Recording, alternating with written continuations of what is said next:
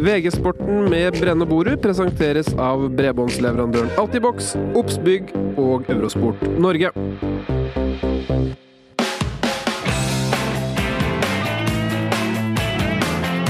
Hei og hå, det sommer, men podcasten fra VG-sporten tar aldri ferie, Brenne. Neida, vi har satt oss her på en sånn sørlandsøy, måkene skriker litt i bakgrunnen, men vi la jo selvfølgelig ikke sjansen gå fra oss til å snakke litt til dere. Nydelig, nydelig. Det var altså en liten løgn fra Brenne der. Denne podcasten er spilt inn sent i juni, men du kan nyte den nå. Og med oss i dag så har vi kollega Knut Espen Svegården, velkommen. Takk for det. Og kollega Riles Berg-Olsada. Hei. Hei på deg. Og vi går rett på med, for vi skal snakke om en del interessant, og aller først, noen høyinteressante nye fotballregler blir foreslått av de som bestemmer reglene, eller innfører nye og fjerner gamle, og de kan bli aktuelle om et år, 2 eller 3. Ja, de skal vel sitte i 9 måneder og diskutere dette her. Disse herrene fra... Det er fortsatt veldig sånn gammeldags dette her. Det er 8 land som har representanter der, hvorav 4 av de er fra Storbritannia. Og nå skal de sitte og diskutere seg frem til ting. Og hvis de går for forslagene, så blir jo de da innført i fotball på verdensnivå. Så dette er ikke noe tull. Nei, og vi må gå rett på med, og vi begynner med den første som er foreslått i disse drastiske endringene, som det blir kalt i medieoppslagene. Og det første er, spillere kan slå frispark til seg selv. Det høres jo litt rart ut. Ja, det gjør det. Ja, for det betyr jo at du da kan bare ta ballen og begynne å drible. Hvis du da får et frispark på 18 meter, skal da muren stå 9 meter unna, og så kan du for eksempel slå ballen ut, bare litt ut i deg selv, så du får bedre posisjon, og legge den rundt muren. Da må du eventuelt plassere muren på en helt annen måte, da, for du aner jo ikke hvor skuddet kommer fra. Det blir jo utrolig uforutsigbart og rart. Eller sånn. Men når du begynner å snakke om mur, hva har egentlig mur på fotballbanen å gjøre? Det er jo en defensiv blokk som skal stoppe offensiv fotball. Så jeg tror liksom poenget her er jo å skape mer mål, mer positiv fotball liksom, og hvis man frigjør tankesettet sitt i utgangspunktet, så synes jeg det er noe spennende med det. Jeg ville anta at det ville være sånn at du kan ta det raskt og bare begynne å gå, men på et eller annet tidspunkt så har dommeren på en måte blåst og på en måte stoppet, gitt den muligheten bort da. Og da må man skyte, for eksempel. Men det hadde jo vært langt bedre med en sekundsregel. Jeg har jo vært for sekundsregler på alle dødballer i ganske mange år, fordi du må få bort all tid som ikke skal være der. Altså som skal brukes til å spille ball, akkurat som det ble i det opprinnelige spillet da, så ble blant annet disse linjene rundt, de ble jo laget for at du ikke kunne spille til månen, ikke sant? Mens det har jo blitt utnyttet og brukt som en angrepsvåpen når du skal tørke ballen med håndkle og alt det der. Så det har jo liksom sklidd helt ut. Så hvis du får tilbake den at du må ta alle dødballer innen et visst antall sekunder, så hadde det vært langt bedre. Dette må jo bety at Svea ønsker velkommen. Jeg bare hopper rett på den og tar med den også, fordi at et av forslagene er at dommeren stopper klokka hver gang ballen er ute av spill, og man innfører effektiv tid som i ishockey, og kamptida reduseres fra 90 til 60 minutter. Er det dette du ønsker velkommen, Svea? Jeg ønsker ikke fra 90 til 60. Men jeg tror jo at hvis du på en måte... Altså, mitt forslag en gang var jo at du skulle legge til såpass mye etter hver kampenperiode at folk forstod at det var ikke noe vits å drive og røye. Det er jo litt sånn... Det er sånn at du på en måte gjør noe for å få en effekt om en stund. Det er jo ofte smart, sånn jeg har sett det. Jeg tror jo at regelen i hvert fall er et slags virkemiddel for å motvirke det som ofte skjer, som er at man leder kampen, har 2 bytter igjen, bruker byttene under tilleggstiden, og så legger ikke dommeren til tillegg til tillegget ofte. Men det er jo mer et problem på de reglene som er nå sånn sett, enn at man skal begynne å ha effektiv tid og 60 minutter da. Selv om jeg kan forstå tankegangen. Jeg forstår tankegangen. Jeg føler at hvis man gjør en del andre grep, for eksempel rundt frispark, som da man bare kan ta, som gjør at det ikke er mulig å drøye på samme måten, så tas behovet litt ned. Da. Det er det mest drastiske av alle forslagene. En fotballkamp 2 ganger 45 med pause. Det spiller også noen kommersielle greier inn her. Du har en mulighet til å ha reklame i pausa og sånn. Jeg tror TV-selskapene synes det er litt negativt da, hvis man mister den muligheten, og eventuelt å bryte opp en sånn 60-minutters kamp med en pause i midten. Jeg liker jo dagens konsept og lengde ganske godt, og selv om jeg veldig for rettferdighet i fotballen, og at det her i utgangspunktet kan bidra til det, så har ikke jeg følt det har vært et problem de siste årene som har eskalert. Jeg synes egentlig det er greit som det er. Men jeg er ganske sikker på at det ikke vil bli så mye uttaling av tid, hvis du liksom ser at det lønner seg ikke. Det handler om å vise det. Det er liksom akkurat som den der dommerstemlingen. Hvis du bare gir disse kortene med en gang, så slutter det. Men det ser ut som de absolutt ikke vil ha disse. Dere nevner jo mur og den typen dødballer som tar litt tid. Det vil de ha bort, for et annet forslag er jo frispark skal kunne slås mens ballen ruller. Altså veldig effektivt. Du skal ikke begynne å stoppe spillet selv om jeg ruller litt. Hvor hardt skal den ballen da kunne rulle før det kunne være i skudd. Ja, det høres litt sånn det åpner for litt spekulasjoner da. Jeg synes jo det er vel enklere å bare slå ned på at de ikke... Jeg mener jo at det er ikke noe problem at ballen må stå stille. Det er jo en dødball, og da må det nesten være en dødball. Ellers så blir det så mange gråsoner at det blir vanskelig å sette skille. Og det er lite som er mer irriterende enn når du spiller en kamp, og så ruller ballen, og så slår de den liksom langt mens den ruller. Da slår man ned på det, og så må dommeren slå ned på det, han også. Men si for deg at du har gått driblet et spiller for eksempel, og så blir du felt. Ballen ruller da fortsatt den retningen du skal skåre, men du blir jo felt, så dommeren må blåse frispark. Det er ikke mulig å gi fordel der. Men så kommer en lagkamerat løpende til for å da ta frisparket. Da er det jo utgangspunktet litt dumt at han må ta med hendene sine og flytte den mange meter tilbake, og så ta det, i stedet for å da på en måte bare sette i gang spillet igjen. For det hadde gjort en mer reell fordel da. I utgangspunktet så har du helt rett, men jeg aner meg at det blir mye kok.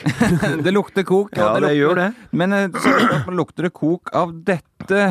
Dommeren får kun blåse av en kamp om ballen er ute av spill, altså dødball.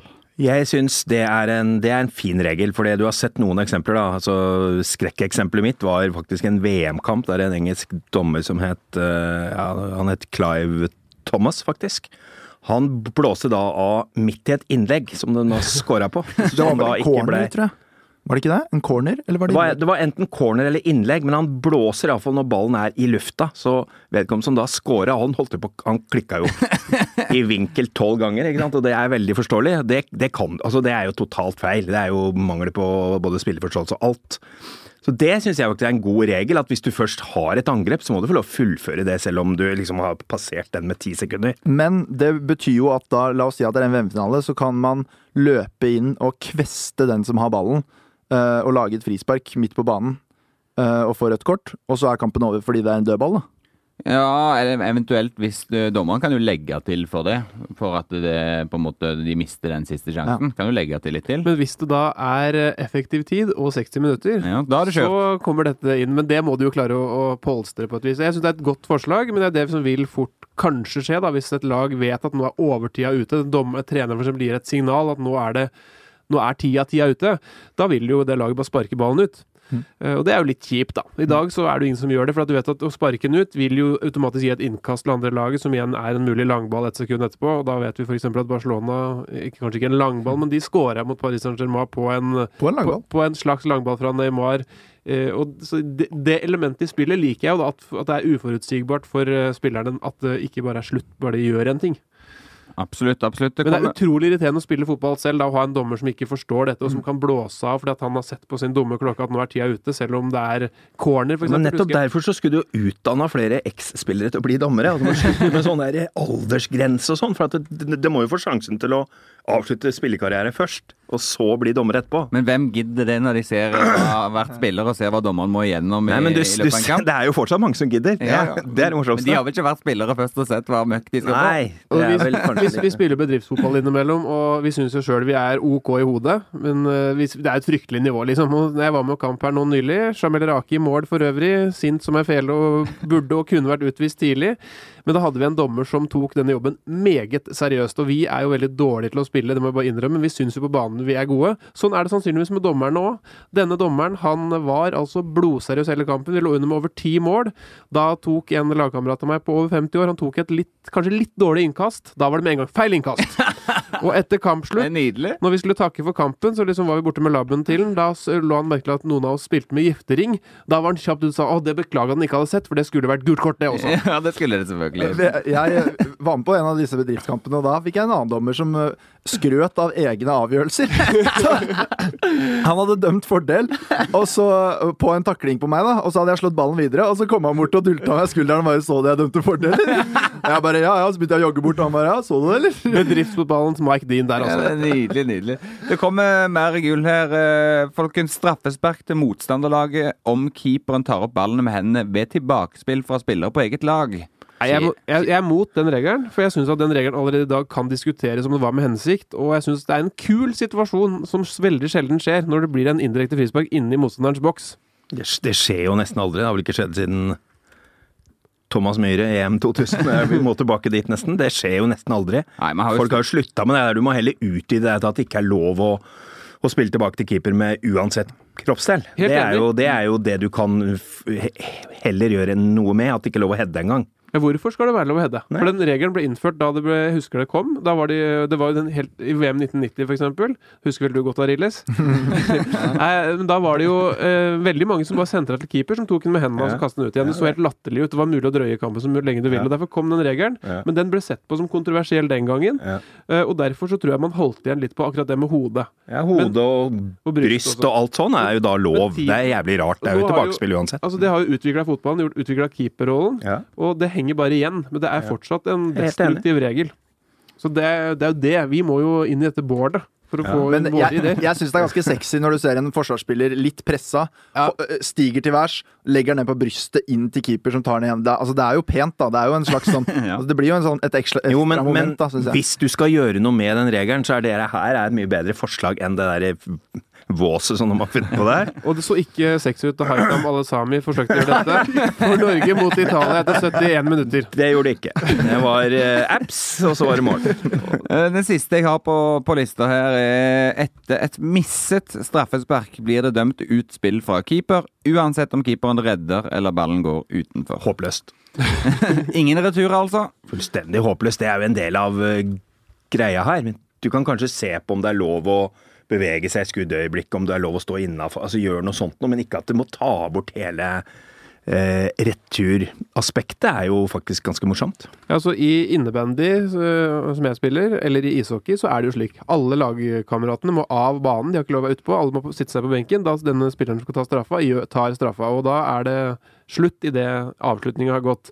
Men jeg ser ikke hensikten med det i fotball. Hva er det man vil unngå ved å ta bort returmuligheten? Nei, det er jo bare en fin del av spillet, etter min mening. En litt sånn litt småspennende del kan det bli en retur. Det er jo jævlig mange gode keeperredninger som ikke har fått noe betydning, fordi han skårer på returen. Ja, for jeg tror det må vel være hensikten at det å redde et straffespark er såpass imponerende i seg selv at Jeg keeperen da skjønner må det. bli belønna med å ikke slippe inn mål på returen. Men hva tenker dere om, det er jo ikke et forslag nå, men det har jo vært prøvd i MLS blant annet, sånn driblestraffe, hvor du får ballen på midtbanen og går mot keeperen. De klippene har dukket litt opp på Facebook i det siste som en sånn retro-greie, men det er egentlig noe morsomt med det da. Det er litt mer fotballferdighet i det, vil jeg hevde, og egentlig er underholdningen vel så god, selv om jeg ikke vil ta bort straffe, for jeg elsker jo straffekonker. Men Ja, er det sikrere eller vanskeligere å skåre på det? Sikrere, tror jeg. Er det? Ja, fordi at du har jo altså keeperen må jo da bestemme når han skal Du kan jo holde på i 5 minutter, da.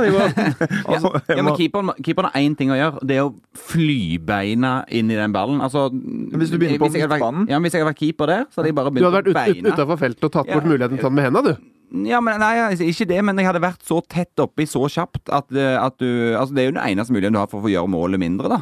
Ikke hvis man står på midtbanen. Du starter på midtbanen, du får jo kjempefart, ikke sant? Ja, ja. En Ronaldo med hans fart for eksempel, vil jo da fort kunne få litt vinkel på det, og bare rulle den i åpen mål. Ja, Erling Knutson også skal ta straffer og sånn, da.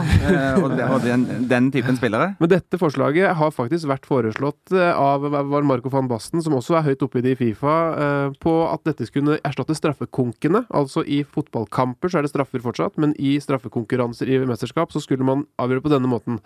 Det er jo sånn å gjøre i hockey, ikke sant? Ja, og det er jo en tanke som jeg synes har vært kult å teste ut i et mindre konsept først, da. Typ et prøve-VM. Det jeg gjerne ville sett istedenfor straffekonk, det er den futsal-varianten. Altså at man mister en og en spiller for hvert hvert halve minutt. Eller, Ja, det er morsomt, altså. Det hadde vært kult å se liksom 4 mot 4 der, Messi, altså en gjeng fra Barcelona og en gjeng fra Madrid, 4 mot 4. Altså, på en 11-bane i fotball, vi skal være litt seriøs da, men det blir jo litt lite folk, men for det er jo sånn at du er ikke lov å være, hvis du er 7 spillere eller færre enn 7 spillere på en fotballbane, så er kampen over. Jo, men den regelen I så fall måtte man jo endre det. Kan du selvfølgelig, men den regelen er der av en grunn. Men i ishockey for eksempel, tar man jo av spillere altså i en sudden death, og det kunne jo vært, altså problemet er at hvis du tar ut 1 spiller i fotball, så får det ikke så veldig stor forskjell. Det ser du på utvisninger, det er ikke alltid det har så veldig mye å si. Men hvis du hadde tatt ut 1 hvert 3. minutt for eksempel, i ekstraomgangene, og til slutt altså hvis du er igjen med bare keeperne til slutt, er ikke det litt stusslig? Det er jo litt stusslig. Men det er en annen idrett, liksom. Ja. Det blir en individuell idrett, liksom, til slutt. Ja, det er sant. Men det var litt kult med Ronaldo mot Messi på 11-bane, 1 mot 1, med en keeper. Med hansker der. Den ultimate duell i fotballhistorien. Da tror jeg det hadde vært noen grisetaklinger hvis noen fikk fri bane, altså. Nydelig. Nei, vi kan drømme oss videre, og så får vi se da om hvilke av disse reglene som blir innført. Det går minimum 9 måneder før noen av de. Hva synes du, Boru? Hva da om? Om reglene generelt, vil du ha dem som i dag? Jeg er jo en litt sånn konservativ type, men noe av det hadde vært spennende, men mye må få bli som i dag, selvfølgelig. Jeg er mye mer opptatt av at dommerne gjør noe med sine egne regler, sånn i forhold til å få vekk en del av dette tøvet som stadig er der. Og det kan de som sagt veldig lett gjøre noe med selv. Yes, vi skal over til et helt annet tema med, fordi Jakob Ingebrigtsen, det unge løpertalentet, blendet jo mange på Bislett Games og løpte helt fantastisk, og det fikk oss til å begynne å tenke på Norges idrettstalenter, og hvem har vært størst, hvem har hatt det største talentet, hvem har gjort det mest oppsiktsvekkende, og du, Svea, begynte liksom å pludre litt med en liste og sånn, og så hvor vanskelig det er, og hvor mange vi egentlig har hatt som har vært gode tidlig i Norge. Jeg kom vel opp på 30 navn som hadde liksom gjort en del veldig bra, altså blitt lagt merke til på ganske høyt nivå fra de var fra 14 år og oppover da. Så fant jeg vel 30 stykker egentlig ganske kjapt.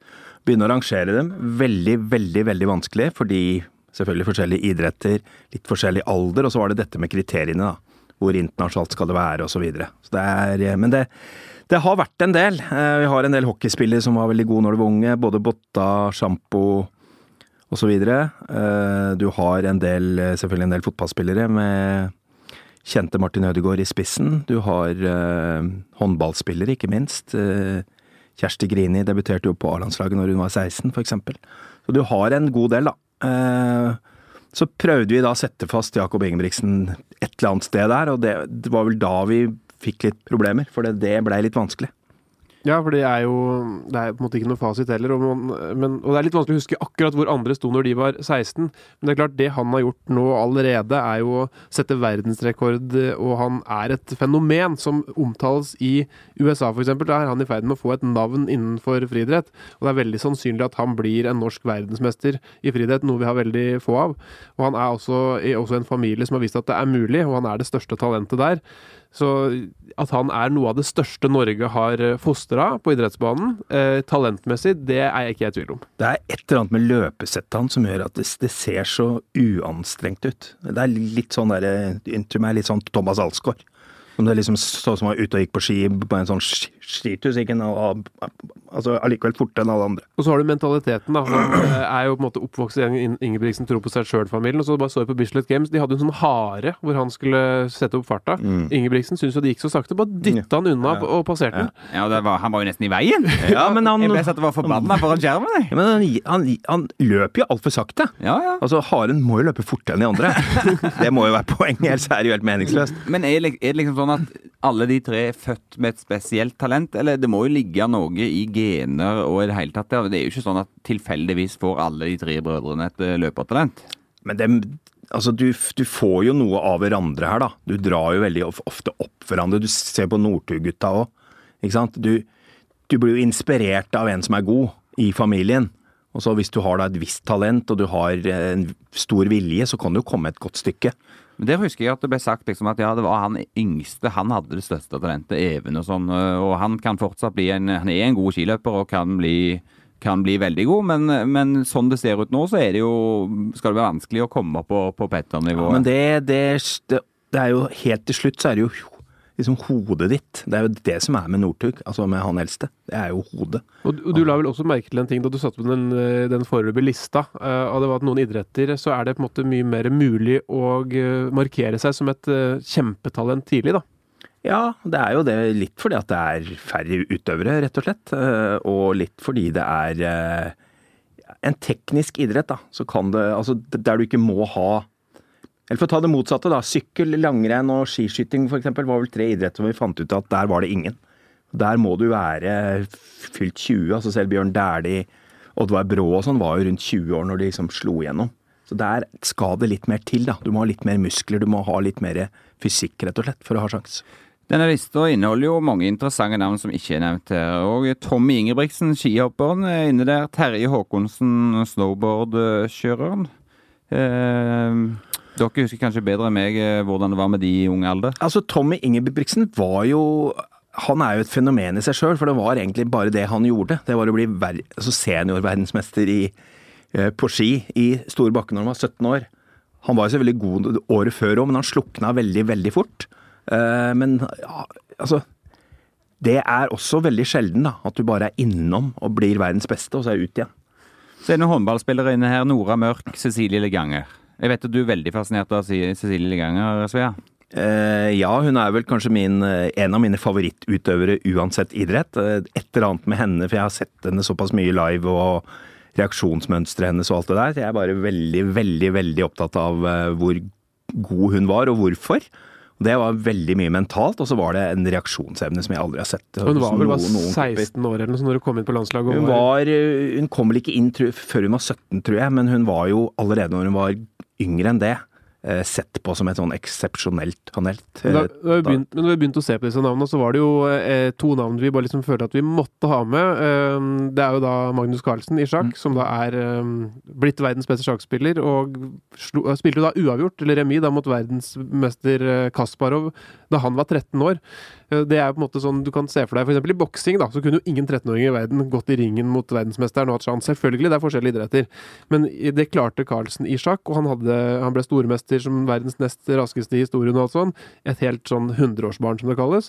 Og det andre var jo da, dette jo et selv for din tid, Svea, Sonja Hennie, som da var helt konge på kunstløp på 30-tallet. Altså, så lenge det var på 20-tallet, tror jeg, og så lenge du da blir verdensmester i senior når du 14 år, uansett idrett, så må du ha et eller annet helt spesielt, og det hadde hun. Men begge de her tingene jo idretter eller sporter hvor fysisk utvikling ikke har så mye å si. Altså, ja. I turn så i turn så det jo en fordel å være 14, kanskje da. Kunstløp.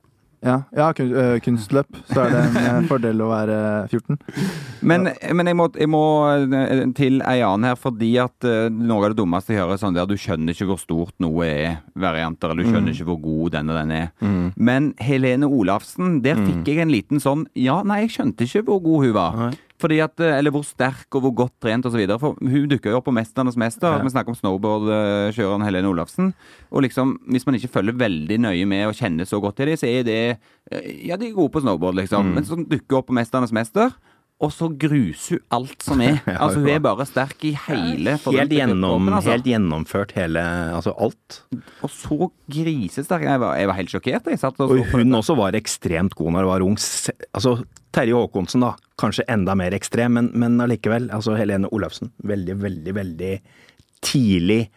Dette jo en litt ung idrett, så det klart at de som da fattet det her ganske fort, det akkurat litt som med den der stilen i skihopp, når jeg var i Finland og så på det finske mesterskapet faktisk, før OL i 92, så hadde du en skihopper som het Tony Niemin, som hadde tatt den nye stilen lenge før alle andre. Og han vant det finske mesterskapet med fall. Det nydelig. Ja, men jeg tror vi har snakket nok om disse talentene. Kanskje kommer det journalistikk på dette i våre spalter i nærmest fremtid. Den som lever får se. Vi skal over til litt sånne sommertanker med, for at i fjor så nøyt vi både fotball-VM og sommer-OL på sommeren. I år så det ikke like mye. Vi har jo Tour de France da. Ja, det er det alltid. Ja. Så det er jo ålreit. Men det har jo også for min del var det enda større da på dopernes tid. Jeg må innrømme det. Det var morsommere å følge med da det var Lance mot Jan Olerich og Thor Hushovd var helt i toppen, synes jeg. Skal ikke jeg sitte og snakke opp doping, men den rivaliseringen i datiden så trodde jeg jo på gutta. Jeg har blitt litt desillusjonert av det som har skjedd i etterkant. Det er litt mindre navn nå. Jeg synes Froome har vært så suveren når han har vært med, og Kristoff har i tillegg tapt så mange spurter. Men ja, det er en veldig fin sommertradisjon. Ja, men hva gjør det med sommeren da, at vi plutselig har mindre å se på? Jeg må jo skaffe meg et liv, fordi i fjor sommer så jobbet jeg til 2, 3, 4 på natta med EM i en måned, og så jobbet jeg til fra midnatt til 7 med OL, så da hadde jeg jo ikke noe sosialt liv i 2 måneder i løpet av den sommeren. Jeg skal jobbe denne sommeren også, men det blir i hvert fall litt mer rom for noen sene kvelder med venner i Oslo. Altså det er jo en kjempefordel for i hvert fall de fotballspillerne som skal prøve å komme i gang med sesongen på en litt normal måte for en gangs skyld. Så er jo annenhver sommer langt bedre. Det er jo langt bedre for de største klubbene, fordi de managerne der, at du får inn hele spillestallen til du skal på treningsleir, ellers så kommer jo folk litt hulter til bulter. Ofte har du ikke alle inne før det er en uke eller 2 igjen til sesongstart. Så det er klart det er en kjempefordel for klubben at det ikke er mesterskap. Det interessante er jo at man planlegger jo livet sitt litt ut fra hva som skjer i sportsterminlista. Jeg må jo innrømme det at det gløttes jo litt på den når man legger planer. Jeg skal gifte meg neste år, og det måtte skje litt tidlig i juni, før mesterskapene begynte å rulle. Ja, det er så rutinert bra. Jeg hyller deg for det, Erik. I hvert fall til nå antatt på gjestelista der. Kan jo snakke meg ut derfra, ja, men det var noe jeg satte pris på. På kanskje-lista der, ja.